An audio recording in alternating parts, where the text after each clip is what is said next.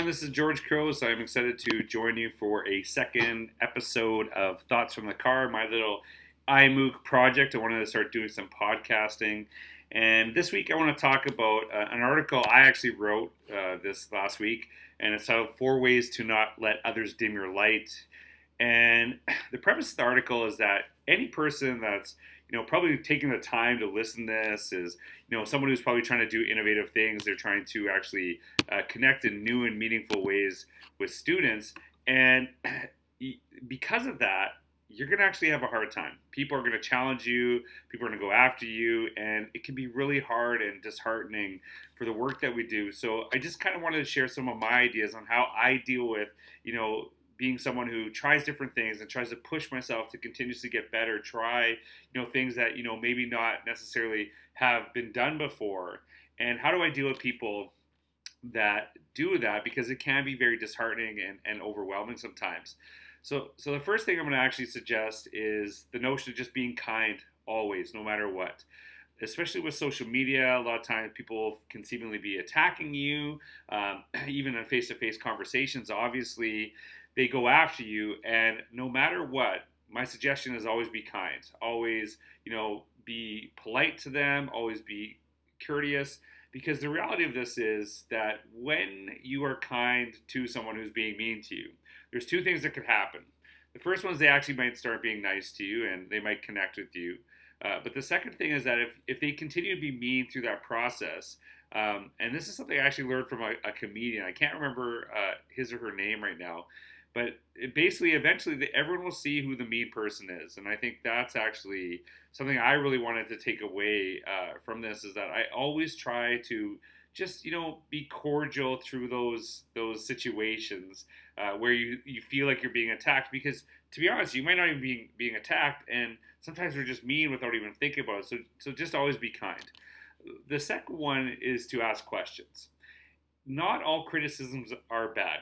And sometimes people are challenging your ideas because they don't agree with the idea. And I think it's important that in our day and age where there's so much information and there's so many people trying different things, that we actually show some vulnerability. We show a willingness to ask questions, humility through this process, and learning from criticisms and learning through that process. And what I like to do is try to find common ground. What are the things that we agree on so people know we're on the same page? What you'll find out really quick is that if you take something that someone else agrees with and you show that you're on the same page, and then they continue to disagree with you, even though you actually agree about the same thing, and then they start attacking you, keep going after you as a person, it's not about the idea. It's about you as a person. And I think that could be pretty disheartening and tough for a lot of people. But I think that you ask questions, you either expose what the criticism and learn from it, or you understand that this person is actually attacking me. And because of this one, if you realize that it is about you, that there is a personal thing that's going on, the next thing I would suggest is how you move on and ignore. There's so much time in the day, and I believe that time is the most valuable resource we have. If I give you my time, I will never get it back. I can give you money and I can get that back. But once I give you my time, it's gone. And so I'm willing to listen to criticisms. I'm willing to listen and have my ideas challenged. But once it becomes a personal thing, I shut out and I go on and do other things. Because all of that time that you're getting in the conversation, you're getting in the argument, is time you could be doing great things. And it's not just about the time that you give somebody when you're in the middle of that conversation. It's the time that you give after. The time you now are frustrated and you take away from your family. And believe me, I have done this way too much, where I dwell on something and it bothers me and it just sticks with me. And I'm really, really struggling with the whole concept. And I think that when you let people get into your head like that and you don't just move on and go do great things, I think that they're winning. And I think that's something, and what happens is not only are you losing, but the people you serve and the people you're around start to lose too. And my own personal thing is I surround myself with great people. My circles are small, I will admit that. But the people that I surround myself are people who constantly push me, help me get better. They will challenge me when I need it, but they got my back too. And so that's who I spend my time with. And who you spend your time with is who you become. And it's something I truly believe. And so the last idea I want to share with you is the idea of giving back. If you are with people who actually want to take away power from others, who want to, just bring them down because they're concerned that if you look good, that makes me look bad. I don't want to be that person. But the best way to actually fight against that is be the opposite. Be the person who spends time giving back to other people, giving advice. And my own personal thing is that if I believe you're willing to work hard, you're willing to invest time into yourself, that I will actually invest my time into you. Because I know that people along the way have helped me out with different things. They've helped me get better at some of the work that I do. Nobody has ever been successful 100% on their own.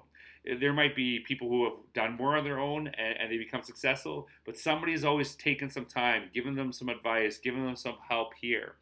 And so be the opposite of the thing you hate. Be the opposite of people that are constantly trying to dim the light of others. My belief is that there is room in the world for everyone to be successful in the things they're passionate about. So I continuously make time to actually to make that happen.